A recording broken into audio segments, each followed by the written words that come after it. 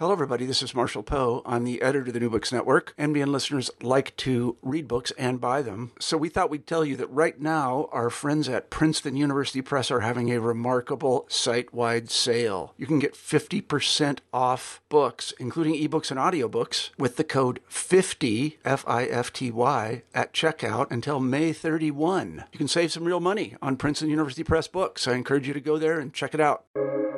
Welcome to the New Books Network.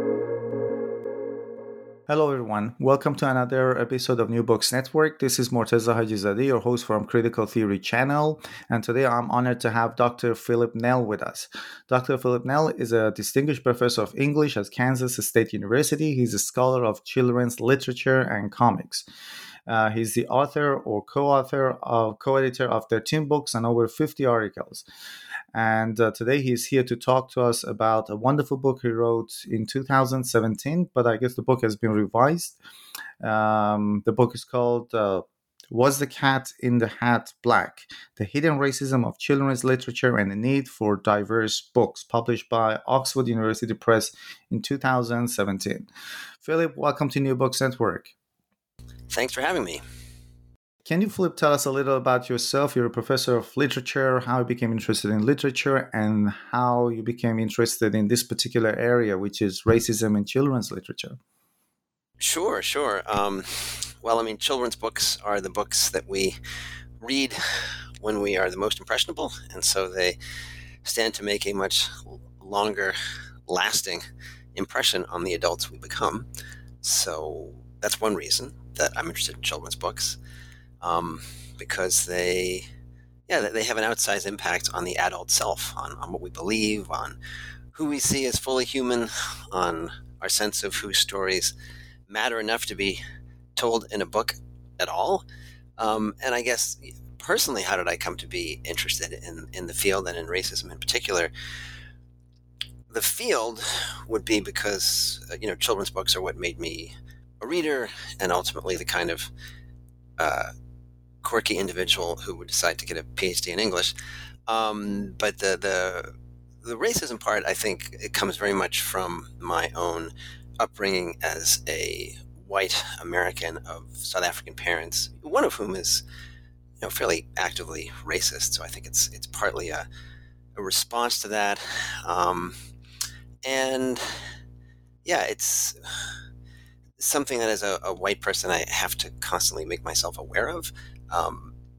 But I think one of the best places to make yourself aware is in children's books and in, the beginnings of the formation of the self. And so that's why I think children's books are one of the best places to oppose racism and all the isms, all the different kinds of ways that people can be othered or oppressed. We learn this from the culture. So start while you're young. And let's talk about the title of this book. What does it refer to? Was the cat in the hat black? What does it refer to? Well, it's a riff on Shelley Fisher Fiskin's book, Was Huck Black?, in which she talks about the African-American origins of Mark Twain's famous book and character, Huckleberry Finn. And her point is that, in the U.S., at least, histories of literature tend to be very segregated. White authors influence white ones and black influences black ones, but that's not really true. Everybody influences everybody, and she wants to desegregate that. And that's also true, I think, of American children's literature. And so that's why I was riffing on her title, because that's a problem. So, as a nonsense poet, Sue certainly has white ancestors like Lewis Carroll or Edward Lear. And, even as someone who, in some of his work, tries to oppose stereotypes, has ancestors who are both white and black. But he's also heir to illustrators and authors who perpetuate racist stereotypes. He's a complicated figure. And that's really true of anybody who's writing. We're all influenced by all kinds of ideas, some of them beautiful and some of them toxic. And that peculiar combination is where the art comes from, and you have to reckon with all of it, I think. And so the book is an attempt to reckon with all of it, if you will. So, yeah. And So in this book, how does children's literature conceal its own racialized origin? And in this particular case, you talk about blackface caricature and also the racial complexity of the cat. Yeah, I mean, starting in childhood, we absorb racist images and ideas without our knowledge and without our consent. And that is also true of the people who make the books. I don't think Dr. Seuss is intentionally recycling racist caricature in his books, but he is, quite explicitly in some books where he has, for example, in If I Ran the Zoo, the main character goes to the African island of Yurka, and he draws these really racist caricatures of African people. In the same book, the main character in search of animals for his zoo goes to the mountains of Zomba-Matant with helpers who all wear their eyes at a slant, and he draws these slant-eyed human characters as well. But, he also does work that's sort of anti-racist, or aspires to be. Books like Horton Hears a Who, where size is an arbitrary marker of difference, a person's a person no matter how small, or The Sneetches, which was inspired by his opposition to anti-Semitism. The cat is somewhere in between. He's not overtly racist caricature, but nor could we sort of say he's with the anti-racist strain in Seuss.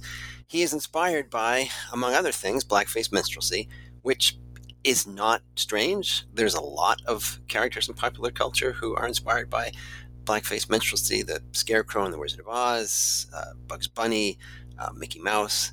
It was a very popular form of entertainment, and it shows up all over the place. Sometimes in more coded ways, like the white gloves of Mickey Mouse, or the Cat in the Hat, or of Bugs Bunny, or the ridiculous headgear of the Cat in the Hat. But it's there. And so but the cat then is also inspired by A Crazy Cat, the creation of the African-American cartoonist George Harriman, who himself is a fascinating subject because he spent most of his life passing as a white man. But some of his thoughts on race do emerge in the cartoons. And then the cat is also inspired by an actual person, an African-American elevator operator named Annie Williams, who Seuss would see when he went on the elevator up to visit William Spalding at Houghton Mifflin. And William Spalding was the editor who invited him to write a book to help children learn to read, and that book was The Cat in the Hat. So the cat is racially complicated, and that's why the title of the book is a question. I don't know. And what would it mean to assign a racial category to this cat? So it is genuinely a question. I think we need to think about how popular culture recycles racial stereotypes, and I think there's a way in which, and I should have said this in the book itself, but there's a way in which these sort of more subtle versions of caricature prepare us to accept more overt versions of it. But then at the same time, is the Cat in the Hat black, and what would it mean to call him black? What does it mean that he has this sort of array of influences, from an actual human woman to stereotype? It's racism is more complicated than I think most people are willing to consider. So that's also why that's the title of the book. More recently, there has been a lot of discussion about this cancel culture. I think, if I'm not mistaken, I think a couple of years ago I read somewhere, I live in Australia, and I read that there was this teacher who was reading Huckleberry Finn in high school in New Zealand, and she came over the N-word, she read the word, but of course she was just reading a part of the novel. And the student complained again about her. She was given a harsh warning or something like that. So some people go to some kind of an extreme, to cancel all these books, even Mark Twain, who of course was against slavery. So my question is, do you agree with canceling classic books mainly that depict racist stereotypes, but from a sympathetic point of view? I mean, sympathetic in terms of being anti-racist. Well, I don't think that The Adventures of Huckleberry Finn is anti-racist. I think it's taught that way. It was certainly taught to me that way. I remember learning that about the book when I was growing up, that, it's about Huck's crisis of conscience, and he's certainly depicted as less racist than his pap. I think that's fair to say. But there's also the character of Uncle Silas, who owns human beings, who's presented quite kindly. And for the last third of the book, Jim is just a plaything. It's a big joke, and if there's any anti-slavery sentiment in it, in the first 2/3 of it, that's completely undercut in that last third of it. And also, I mean, the book was written a generation after the end of slavery, so I don't really think it's all that radical to make the suggestion that black people are human. And it is a mere suggestion, the liberal use of the N-word in Huckleberry Finn over 200 times. That's not there to call attention to why that's not a good word to use. That's not there in the way that it is in County Collins' poem Incident. That's just a noun. And Twain doesn't really undercut that. And that has always been a very toxic and hurtful word to use. It was in 1884 when the book was published. It was in the pre-abolition period, pre-Civil War period, when the book takes place. Harriet Beecher Stowe's novel, Uncle Tom's Cabin, from 1852, a racist character uses the N-word, and an anti-racist character punches him for it. It's like literally a fighting word. So I don't think the book is anti-racist. I think a lot of us are taught that. Jonathan Rack has a whole book on this subject, which I would recommend, but it's not. And then as for canceling, I don't see any evidence that it's been canceled. I mean, you can still get it, you can still read it, it's still out there. So I'm not. I don't actually see it as canceled at all, because it's available and because it's really hard to cancel a dominant culture. A minoritized culture, much easier to cancel, right? About half of the 300 indigenous languages that were once spoken in the United States are now speaking today. Those are gone, right? Because colonization and genocide and forced assimilation, pretty good at canceling culture. Really remarkably effective. But I don't see any evidence of that kind of erasure happening with Mark Twain or Dr. Seuss. There are certainly people raising questions about them, as they should, but the books are still out there. So, I mean... Yeah. There might be like incidents, let's say separate incidents, but the media kind of, blows it out of proportion and speak about it as if...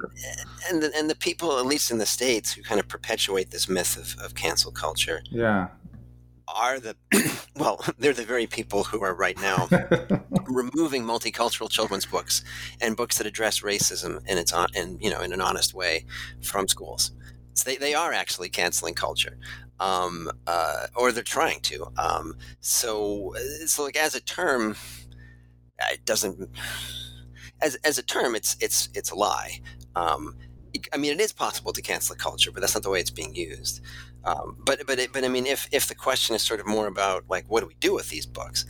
Well, no, that's a really good question, right? Because they are important, and we have to do something with them.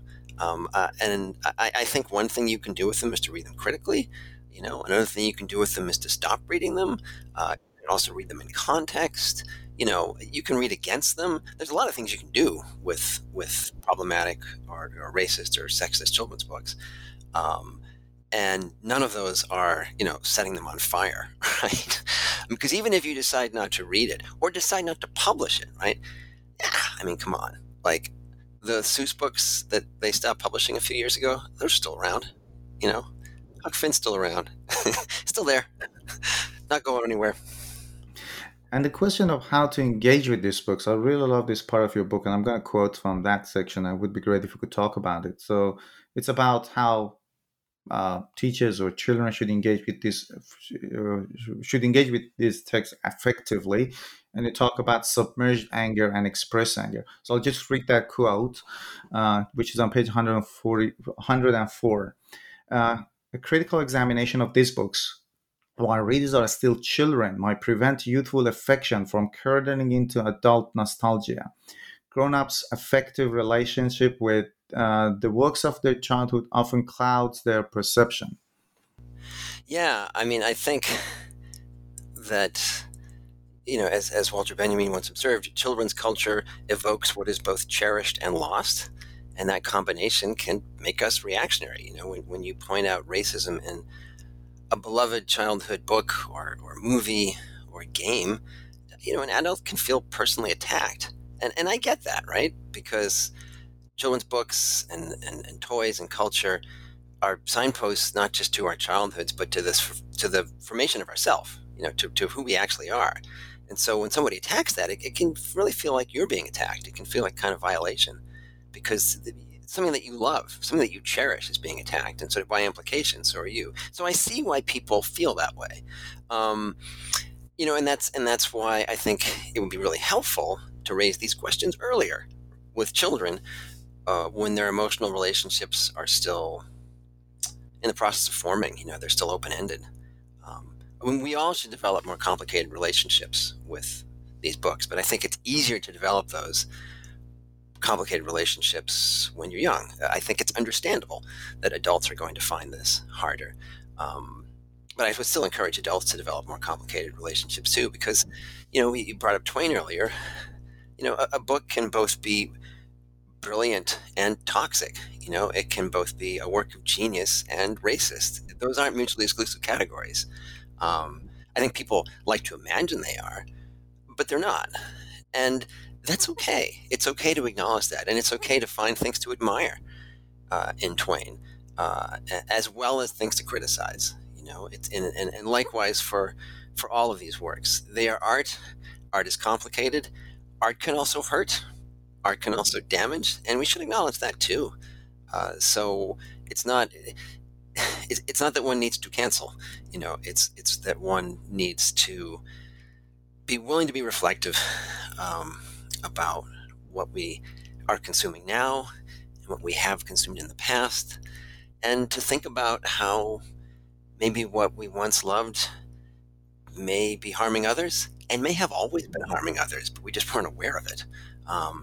Like if you're the white person reflecting on this as an adult, do you know how your black or brown classmates felt when you were a kid? What do they think, right? Did you even have any? In America, it's a pretty segregated place. You may not have even had any classmates of color, so you may not have that context. So which isn't to say throw the book away. It's to say think about what you do with it. Think about how you use it. Think about the questions you raise when you teach it or decide not to teach it. Right? Let's talk about another aspect of racism in these books, which is erasure. And you talk about William Joyce's fantastic flying books of Mr. Morris Lesmore.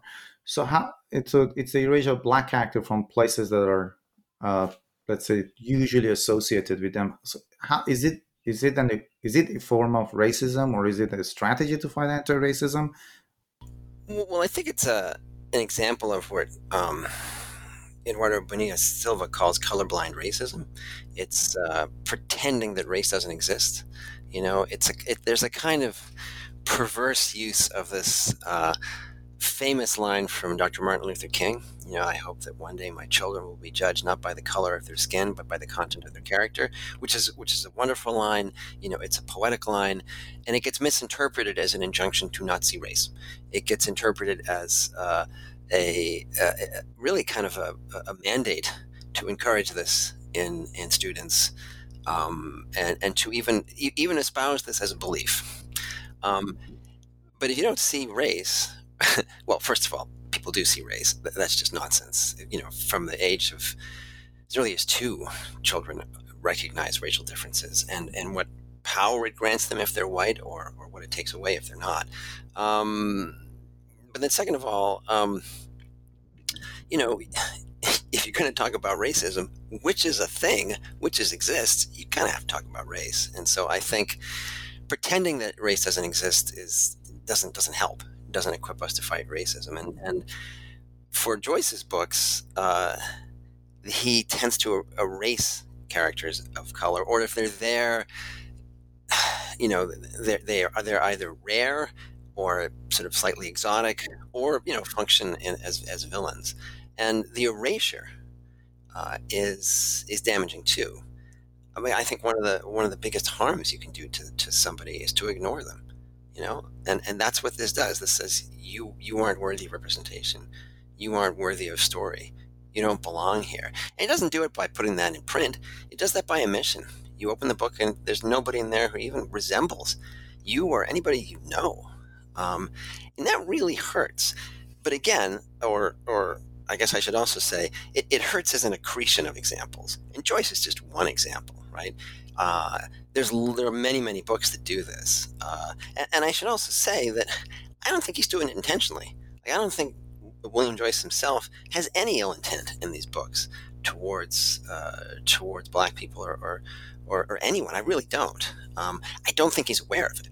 I don't think he's aware of the ways in which his own imagination is steeped in a popular culture that perpetuates racist ideas. I don't think he's aware of it. And how could he be in some way? Because, it's like if you've only ever seen a polluted ocean, that's what an ocean looks like, right? That is the ocean. It's not a polluted ocean, it's an ocean. And so, I think it's a matter of becoming aware. And I just don't think he's aware. But again, I don't think it's out of malice on his part.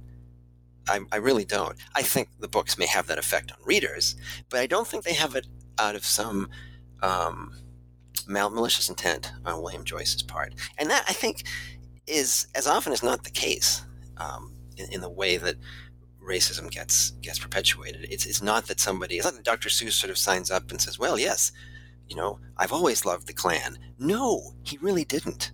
He really didn't at all. But that doesn't mean that he was fully conscious of how his own imagination was steeped in white supremacist imagery. So, and you talk about this restorative nostalgia and reflective nostalgia in relation to Joyce's aesthetic project. Can you tell us what these two are? Yeah, absolutely. And it's a really helpful way of thinking about how Joyce is a bit complicated. So they come from Svetlana Boym, who is, or was, she passed away a few years ago, one of the preeminent scholars of nostalgia. But restorative nostalgia is it's kind of the fascist version of nostalgia, right? It's this longing for this unified, uncomplicated past, an enchanted, to quote her, an enchanted world with clear borders and values. However, as she warns us, only false memories can be totally recalled. That's another quote from her. But I mean, this is the, make America great again. This is make childhood innocent again. This is this kind of longing for this unified and coherent, safe fiction. Whereas reflective nostalgia acknowledges imperfection and ambivalence and pain and complexity, all the things that restorative nostalgia wants you not to think about, according to Boym. And, for Joyce's own work, visually, it is actually quite reflective. You see ruins, you see the effects of time and of history visually. But in terms of its story, white main character, all the books in the library that this main character comes to be the chief librarian of, all white, all the patrons are white, lots and lots of white. And so the vision of this sort of idyllic library that he creates is very much a restorative vision. But again, I don't think because he's consciously aware of doing that. And I think that's maybe why you see in this kind of a mixture of kinds of nostalgia there too. And there's lots of ways of thinking about nostalgia. I've been thinking a lot more about it since writing this book. I mean, there's anti-colonialist nostalgia. Nostalgia can be radical, there's a scholar of Afro-nostalgia who talks about certain kinds of nostalgia can be restorative and healing. So it's pretty complicated as an idea, and it's not. The useful part of Boym, and she's very useful, is to remind us that it can point in different directions and can have different ends, and so it's not necessarily bad or good, if you will. It can do lots of different kinds of work. But it's really important because nostalgia tends to be, it tends to direct towards childhood, and so that's why it's really important to think about nostalgia in the context of children's literature. The inventor of the term, a Swiss medical student named Johannes Hofer, it was a diagnosis for soldiers who were suffering this melancholic longing, and what he thought the solution to that would be to send them home. Send them home. They miss home. It was a longing for home. But what they discovered is when they something there didn't really work, because it wasn't a longing for place. It was a longing for time. It was a longing to go back to youth. And so that's why nostalgia is so important when we think about children's literature, because it, for adults, exists in that half-remembered past of our youths. So, yeah. There is another aspect of racism that you discussed, but it doesn't come from authors. It comes from the publishing industry, and that is the whitewashing of literature. So, what is whitewashing? How does whitewashing work in publishing industry, and what are some examples, and what are the consequences of this marketing ploy? Well, I think as a marketing ploy, it's on the decline, or I'm hopeful that it is. And if people have evidence to the contrary, you should email me and tell me, and I will revise this opinion. But it is a practice that has been common, which is you put a white face on the book, which has a non-white protagonist. Or maybe you show the protagonist on the cover, but from the back, or make the race of the protagonist ambiguous, even though it's not at all ambiguous in the book. And the argument that marketers make is that, and it's a pretty racist argument, that their audience are basically white kids and white people, and they're going to buy the books with the white covers, and that black children don't read as much, or Latinx children don't read as much, or Native American children don't read as much, etc. And that's not true. But that is kind of the marketing argument. We want this to appeal to the widest audience, and so we're going to make these characters white.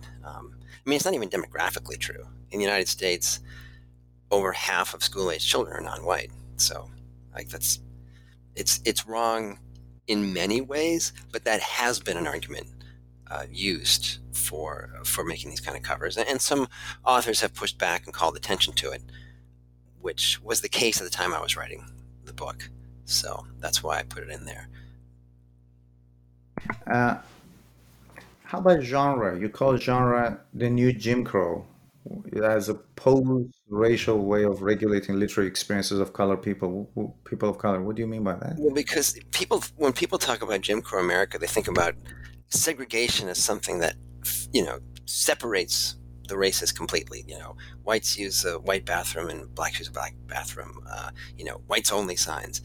But actually, it's more complicated than that. It's really about regulating space. So, like, a black nanny would be allowed in the white train compartment if she were taking care of the white child of let's say, the mother in that train compartment. So it's actually not completely putting, only you can go here and only this group can go there. It's actually kind of about dividing up space in a way that regulates where you can and cannot be, but in a way that overlaps.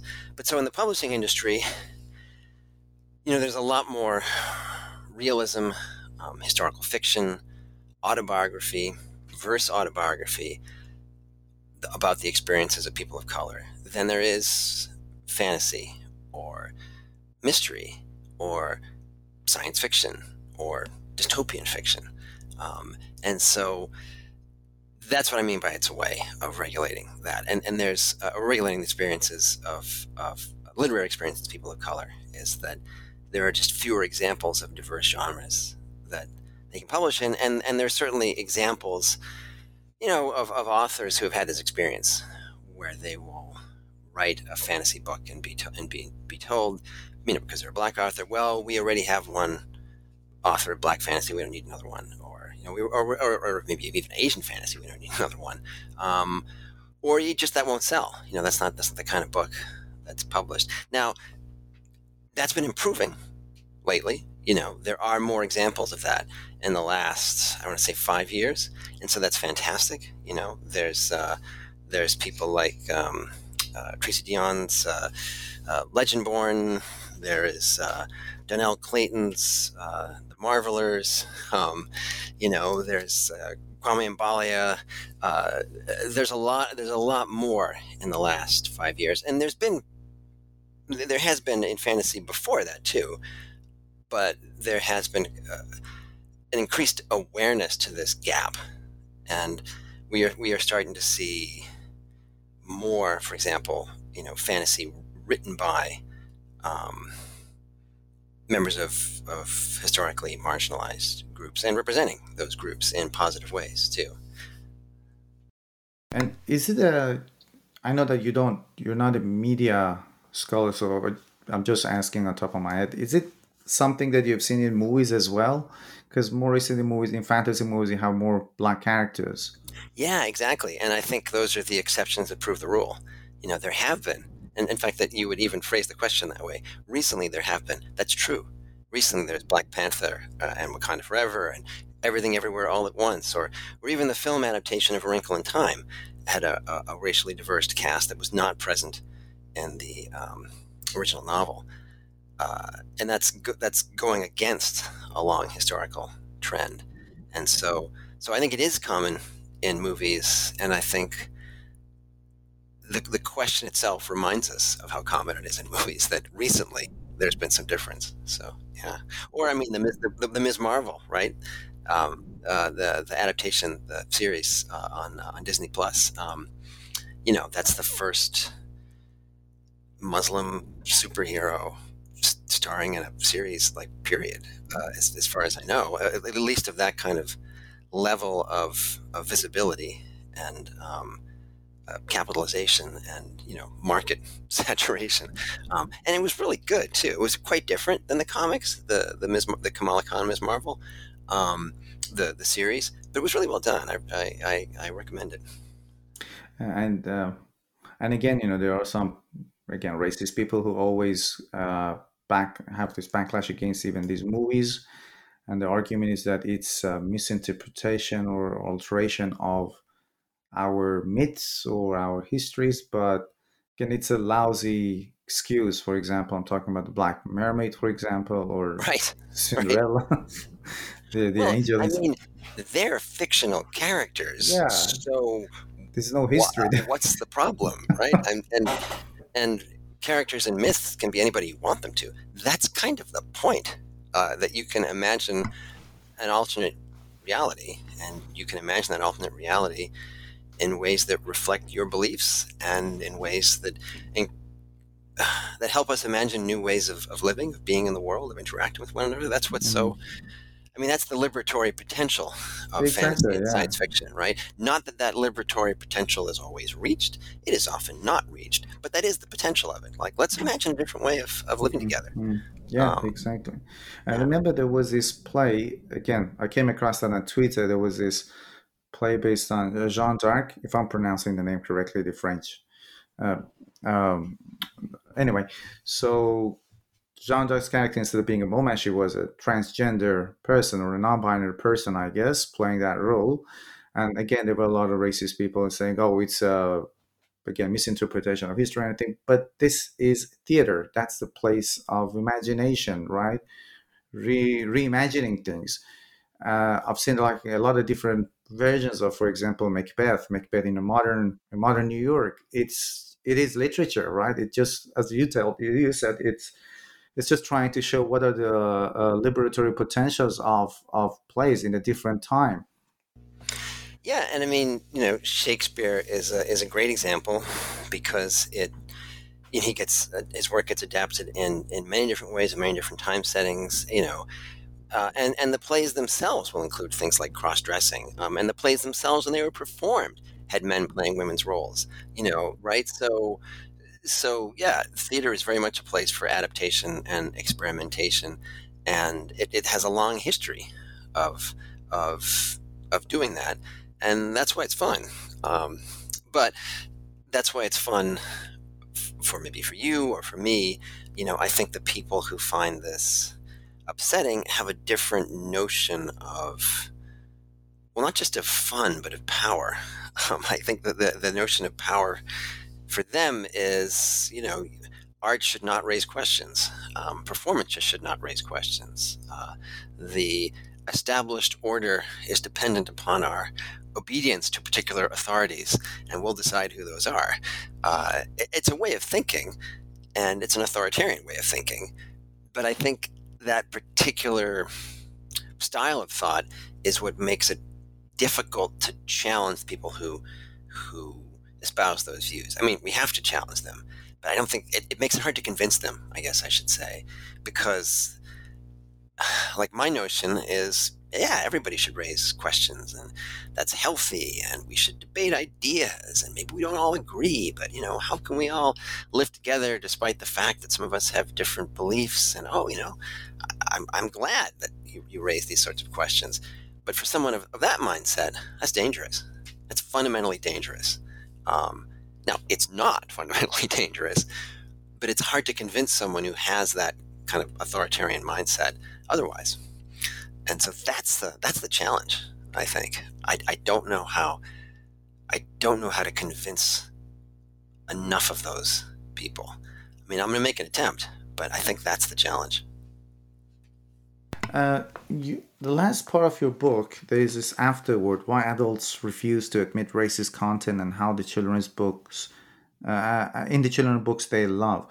So I guess this is an important part of the book that I know you'd love to talk about more. Can you talk about this part and tell us what are some of the ways that we can diversify children's literature? Yeah, so the paperback, which if people are looking for a copy, get the paperback. It has an extra afterword to it, and it's cheaper. But yeah, for the paperback, I decided that I would read my hate mail because people had given me all this data, and I thought, well, I should use the data. And by hate mail, I mean both actual emails I received. I mean, comments on Twitter. I mean, direct messages across Facebook from people I don't know. And then I mean also comments on media articles where I'm quoted or the book is profiled. And I thought, well, this is a really useful bit of information that these people have been generous enough to deliver. And so what are some of the patterns that we see here? And I'm drawing inspiration from the scholar Gloria Wecker, who did this with an exhibit featuring and that was critical of the character Zwarte Piet, or Black Pete, who is the racist caricature who's an assistant to Santa Claus in Dutch culture. But anyway, I thought, well, that's a really good idea. And unlike her, she's an Afro-Surinamese woman. I am not. And so, for her, reading all that, she said, was like taking an undiluted dose of poison.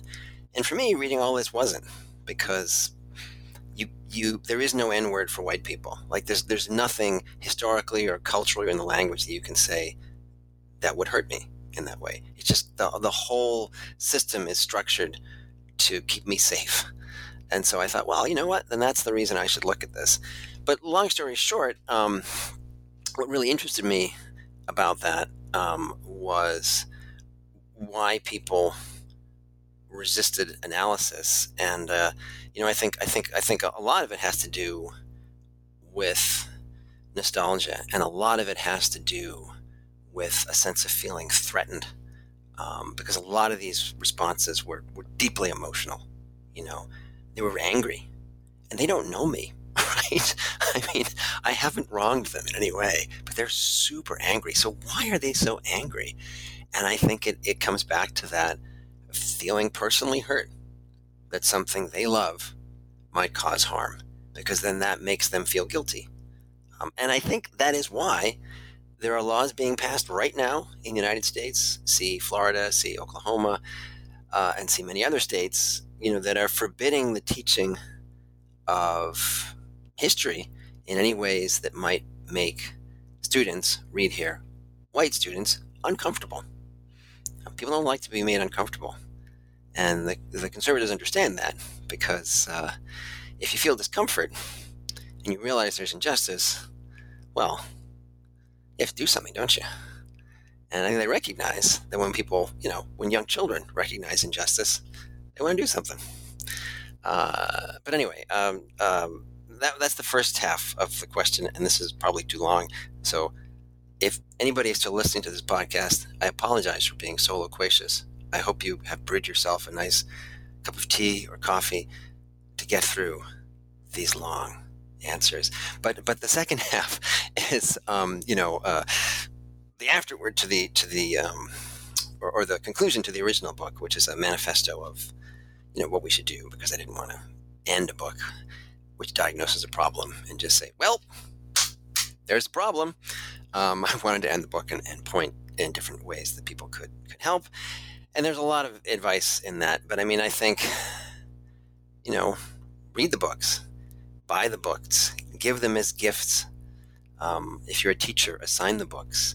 And everyone needs to read diverse children's books, not just members of those groups. Members of those groups need them because they need to feel that they deserve books, that they are important, that their experiences, that their lives have meaning, that they matter, that they have potential. But everyone needs to read them because, white kids shouldn't grow up thinking they're the center of the universe. That's dangerous. That's just dangerous, So everyone needs them. So everyone needs to read them. And adults too, but certainly children. And, just as an example, as a teacher, something that I do and something that I learned from the scholar and a friend of mine, Ebony Elizabeth Thomas, is you can just diversify your course. Like, it doesn't have to be multicultural children's literature to teach the class that way. The first time I taught multicultural children's literature, I contacted her and some other friends to say, hey, I'm teaching this for the first time. I know you teach this. Do you have any advice or tips or text you think I should assign? And she said, well, I teach my literature for children class at the college level as a multicultural children's literature class. And just a light bulb went off over my head when she said that.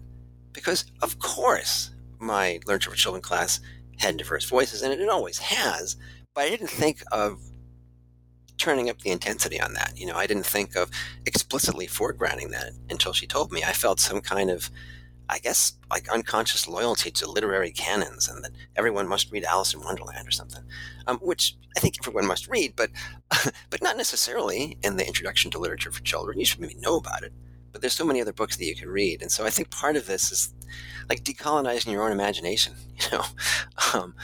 recognizing your own assumptions about what is and isn't important. And so grateful to Ebony for that insight. And that's what I do now.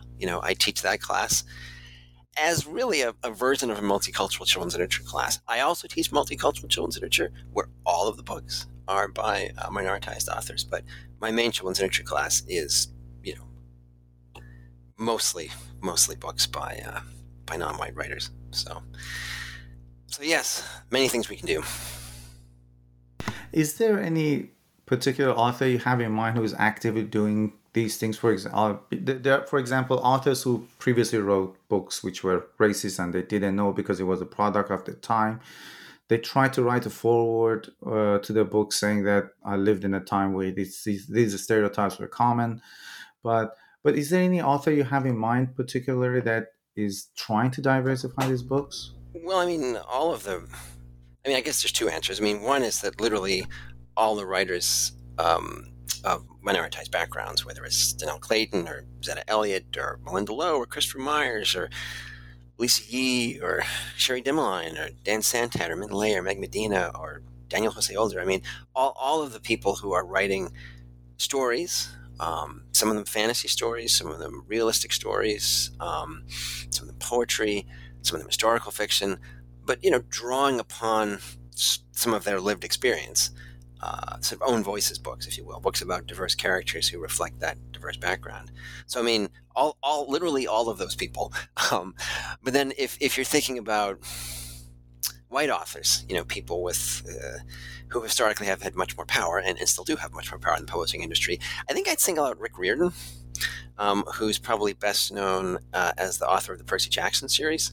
But he has a whole Rick Riordan Presents imprint where he features authors writing stories inspired by the mythologies and folklore of their cultures. So Kwame Mbalia's Tristan Strong books, J.C. Cervantes' Stormrunner trilogy, Roshani Chokski's Pandava series. So basically what his Percy Jackson books do for Greek and Roman myths, these books do for African and African-American folklore, Mayan mythology, Hindu stories, and there are many others beside these. But yeah, I mean, I guess I would single him out as a white person who is using his power to elevate the voices of those who have not been heard.